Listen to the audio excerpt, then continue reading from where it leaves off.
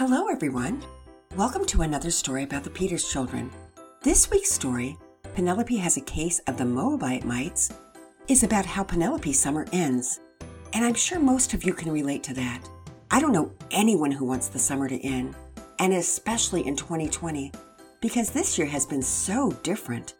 And though school has probably started for most of you, you're likely in front of a computer screen rather than in a physical classroom.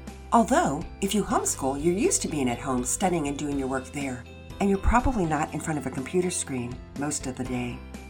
As usual, we've included a hymn title or a line from a hymn within the story. If you recognize it, send your answers to whimsywins@gmail.com. If yours is the first correct answer we receive, we will send you a prize. Last week's winners were three sisters, Isla, Cozy, Nolia, and I hope one of those two pronunciations is the correct one, from Beale Air Force Base, were our winners with their answer of Take My Life and Let It Be from the story Pearson's Paint Problem. Nice work, girls! Oh, and by the way, if you're the winner this week, we will announce your name in 2 weeks. Next weekend is Labor Day, and our family intends to take a break from their labors. Several in our family will be camping, and others will just be taking a load off. All right, let's get going on this week's story. Penelope Has a Case of the Moabite Mites. It was Sunday, the last day of the last weekend before school was starting for the fall. The Peters family was at church, sitting about halfway toward the front with a somewhat obstructed view of the pulpit from where Penelope sat, because Mrs. Burns was wearing a rather prominent black hat with a wide white ribbon encircling the brim. Mrs. Burns had accessorized the hat with some daisy stems underneath the ribbon, which were now slightly wilted from having been uprooted at least several hours before. As the congregation sang, "Rejoice, the Lord is King," Penelope became distracted by the daisies on Mrs. Burns's hat. They would shake just a little bit while Mrs. Burns was singing. Penelope would have probably been more distracted by it, except that her mind was already about as full as it could get, thinking way too much about the very last day she had between church and the start of school. She was so lost in thought that when the kids were dismissed to head off to Sunday school, she didn't even stand up until she was nudged by Mama Peters, who was looking at her quizzically. "Sweetie, where's your head today? It's time to go to class." Oh, yeah, sure. Bye, Mama Peters," Penelope said absent-mindedly. Mrs. Harwood welcomed the children to Sunday school, and after everyone had quieted down, she talked about the memory verse for the week. "Okay, class. The verse for this week is one of my very favorites. 1 Samuel 12:24. Only fear the Lord and serve him faithfully, for consider what great things he has done for you." Now, can anyone tell me why we should fear the Lord and what that means?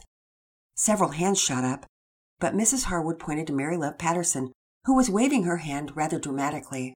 "We're not supposed to be afraid of God, I don't think. But I think we're supposed to respect God. At least that's what Daddy says." Mrs. Harwood nodded. "Yes, Mary Love, that's about right, except that being afraid of God is part and parcel of fearing the Lord. It doesn't mean that you need to cower in the corner and be a scaredy cat of God, but it does mean that we need to have a holy fear of him. We who know the Lord don't have to be afraid of him if we are walking with him and being obedient. God wants us to have a reverent fear of him. For example, you love and respect your parents, and you want to please them. You might fear displeasing them or of making them unhappy by your behavior, but you don't fear them because you're afraid they'll hurt you. But you love them, and you don't want to disappoint or displease them. And your fear is that you might displease them or make them unhappy if you're disobedient. You also have a respect for them, but there's also a fear of the consequences if you disobey them.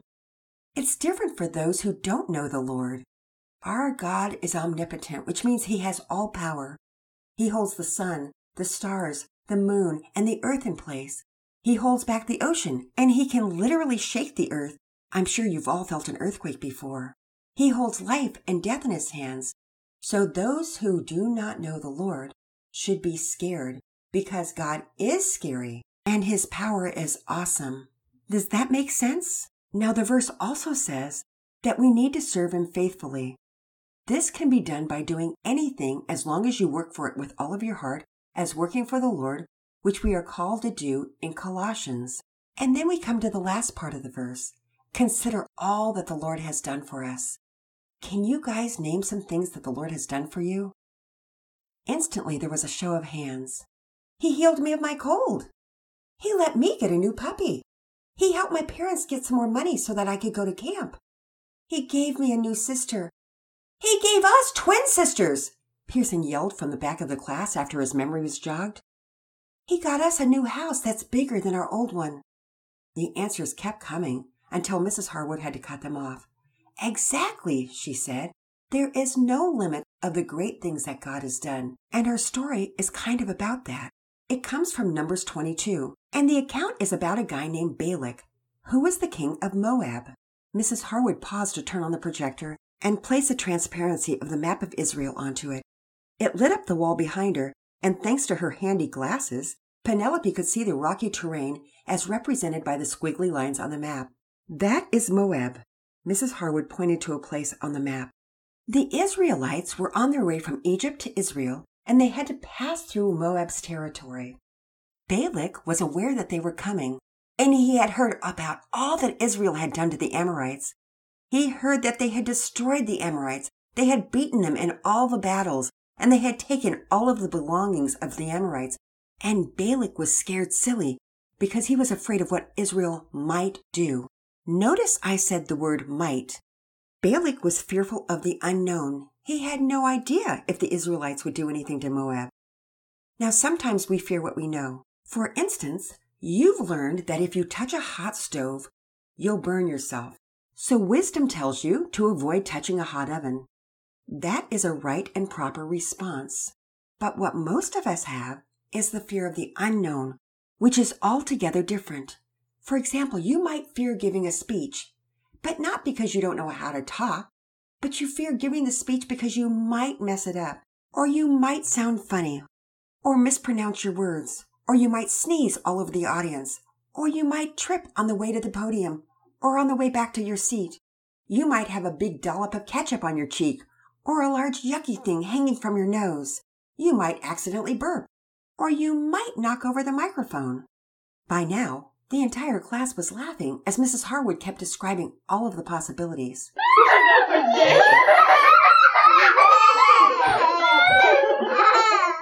That's what I call having a bad case of the mights. The truth is, none of us know what might happen, and so often we're afraid of what might happen. That kind of fear is called dread, and that was the kind of fear that King Balak had. He and all of the Moabite people thought about what Israel might do, and they were terrified. The Bible says that they were overcome with fear, which means they were actually sick with dread.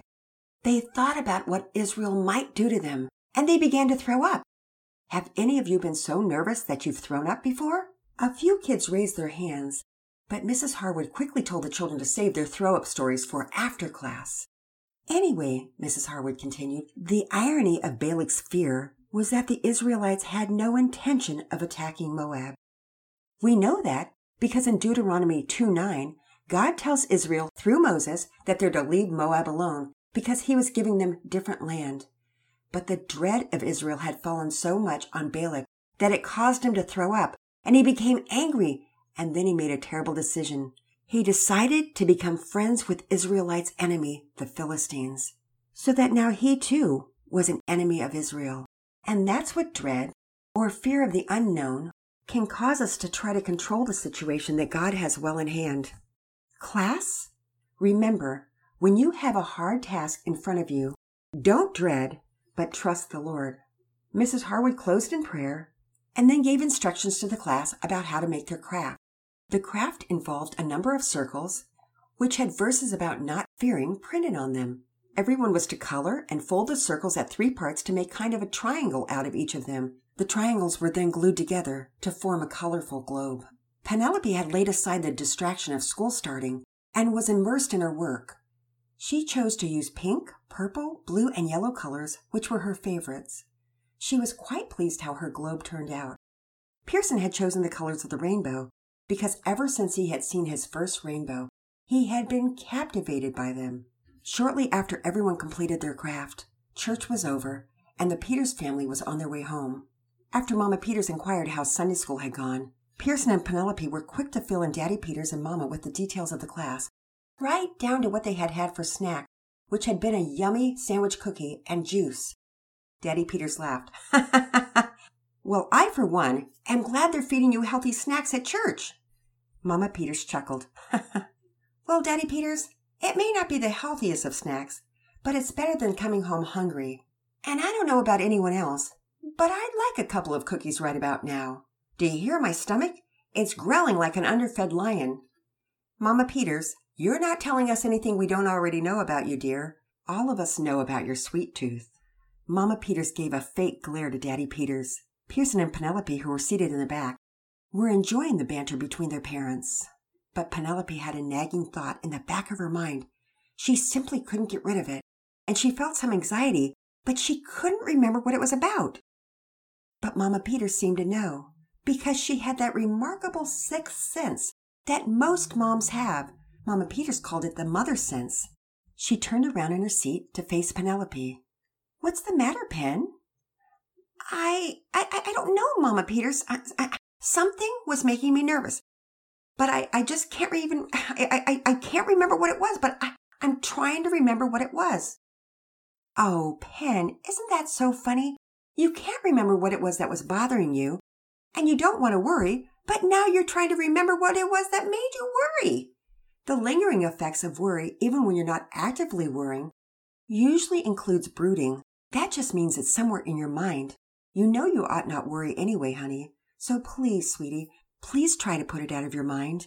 Because after we eat lunch when we get home, you and Pearson need to make sure you have your backpacks ready for the first day of school tomorrow. Daddy Peters pulled the car to a stop in the driveway, and Penelope and Pearson grabbed everyone's Bibles and exited the car. Daddy Peters carried twins Patience and Priscilla, and Mama Peters opened the front door. Their sense of smell was greeted by the wafting aroma of the lasagna that Mama Peters had put in the slow cooker before leaving for church. The family quickly changed their clothes and sat down to lunch. Penelope, though, could hardly eat. She had remembered her worries and was mindlessly picking at the salad on her plate. Penelope, I take it you remembered what's wrong, Daddy Peters observed. Yes, Daddy Peters, it's school. I'm worried. I'm in second grade. And I've read all of the stuff that we have to do. And Daddy Peters, there is so much to do this year. I'm never going to get it all done. And I'm certainly not going to pass second grade. I don't enjoy being in an accelerated program. It's just horrible. And I'm not that good at math, and we're supposed to do 15 worksheets by the end of this week. Penelope stopped talking because she knew tears would come if she didn't. Her lips and chin were quavering as she tried to swallow the lump in her throat. Hey, Pen, it's not bad. I did second grade last year, and it was a pretty cool year. Okay, Pearson, but you're good at math. Though she didn't mean to, Penelope sounded a bit harsh, and Pearson felt a little stung by her tone. But he kept quiet because he knew his sister didn't really mean it, and that she was just nervous about school the next day. Nellie, began Daddy Peters, you're not honoring the Lord with your anxiety. Remember, the Lord says to be anxious for nothing, but in everything by prayer and supplication with thanksgiving, we are to make our requests known to Him. You know that verse in Philippians. Have you made your requests known to Him? My requests? The only thing I want is for summer to keep going. That's my request, but I don't think God's going to make that happen. You're right, Nellie. More than likely, God isn't going to make that happen. God doesn't want us to request things that typically upset His created order.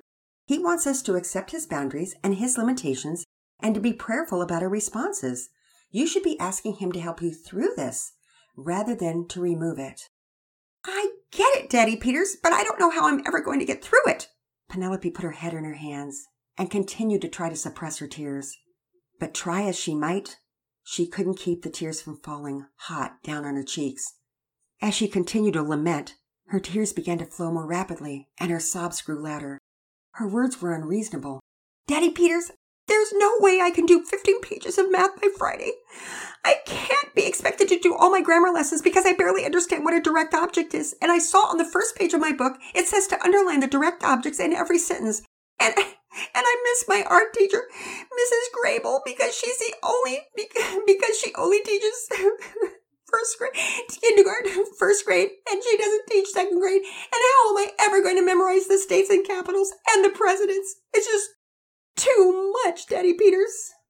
Pearson, who had been sitting quietly listening, spoke up loudly, directly, and authoritatively.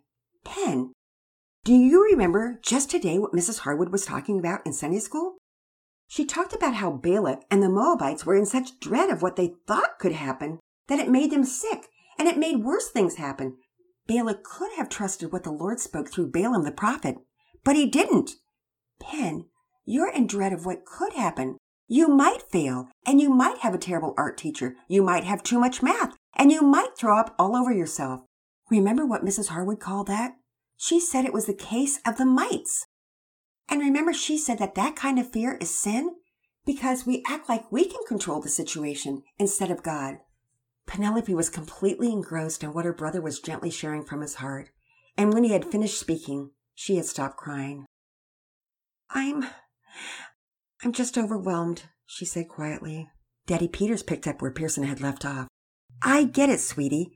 If we get preoccupied with the future, we stop thinking about what we can do right now, and then we become focused on how we can control things. Remember Jesus' words in Matthew 6? Who of you, by worrying, can add a single hour, or you can substitute an A in math, or a good art teacher, or a full understanding of grammar to his life? Nellie, that's you, sweetie. You're worrying about your future, about the unknown. Don't allow the dread of tomorrow spoil the sweetness of today. Mama Peters had some words of wisdom, too. Pen, it's not a good idea to think of all we have to do. You don't have to complete 15 pages of math today. God helps us meet out our obligations by giving us new energy and new mercies each day. If I knew that I had to make our bed 365 days, times maybe 80 years if I live that long, I might grow overwhelmed. But I only have to make my bed once a day, so that's doable. Daddy Peters, would you ask Pen the question you often ask all of us? I think it's a good time to remember it. Yes, Mama Peters. All right, here's the question, Pen. How do you eat an elephant? Penelope took a deep breath. I know, Daddy Peters. One bite at a time. I'll try to remember that. And Pearson, thanks for sharing with me. I can't believe I didn't even think about what Mrs. Harwood taught us just today. And I'm sorry for snapping at you. Would you please forgive me?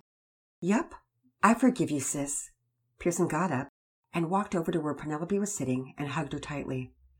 And though the next day, being the first day of school, was not overly easy, the Lord brought Penelope through it.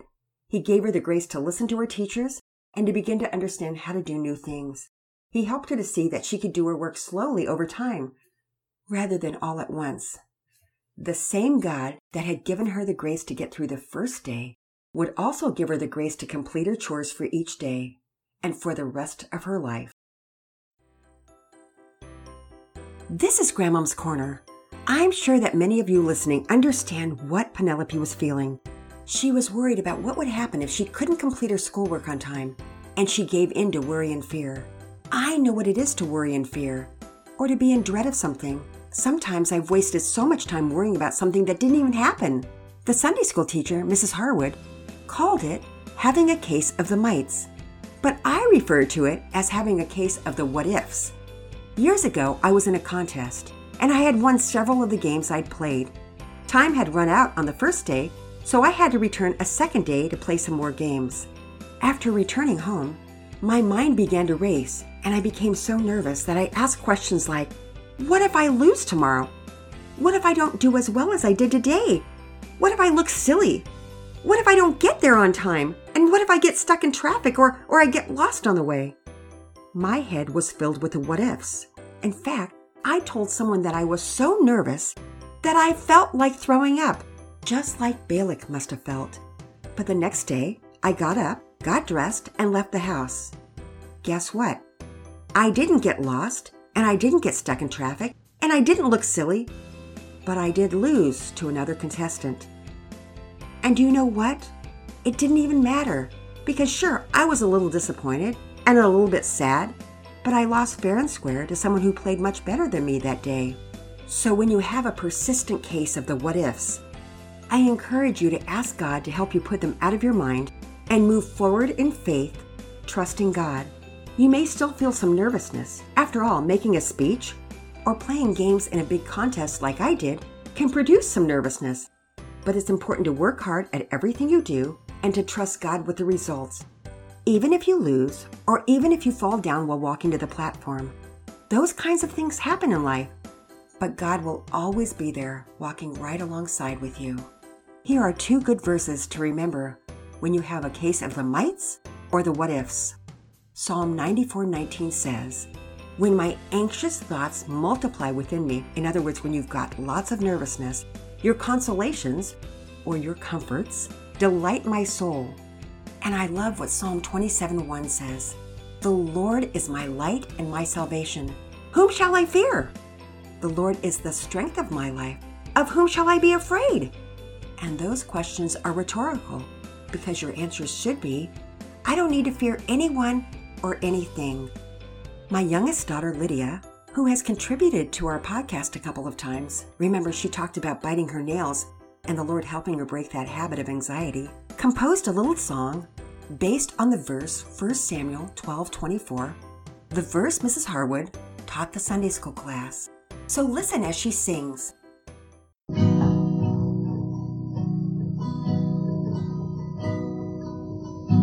Our job is to trust in the Lord our God. Our hope is found in Him alone. He has called us to lean on His promises. So fear the Lord, remember the good He's done. So fear the Lord, remember the good He's done.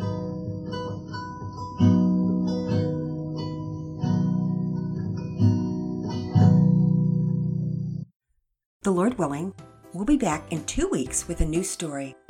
But we encourage you to go back and listen to a story that you've not yet heard. Have a great Labor Day weekend. Bye for now.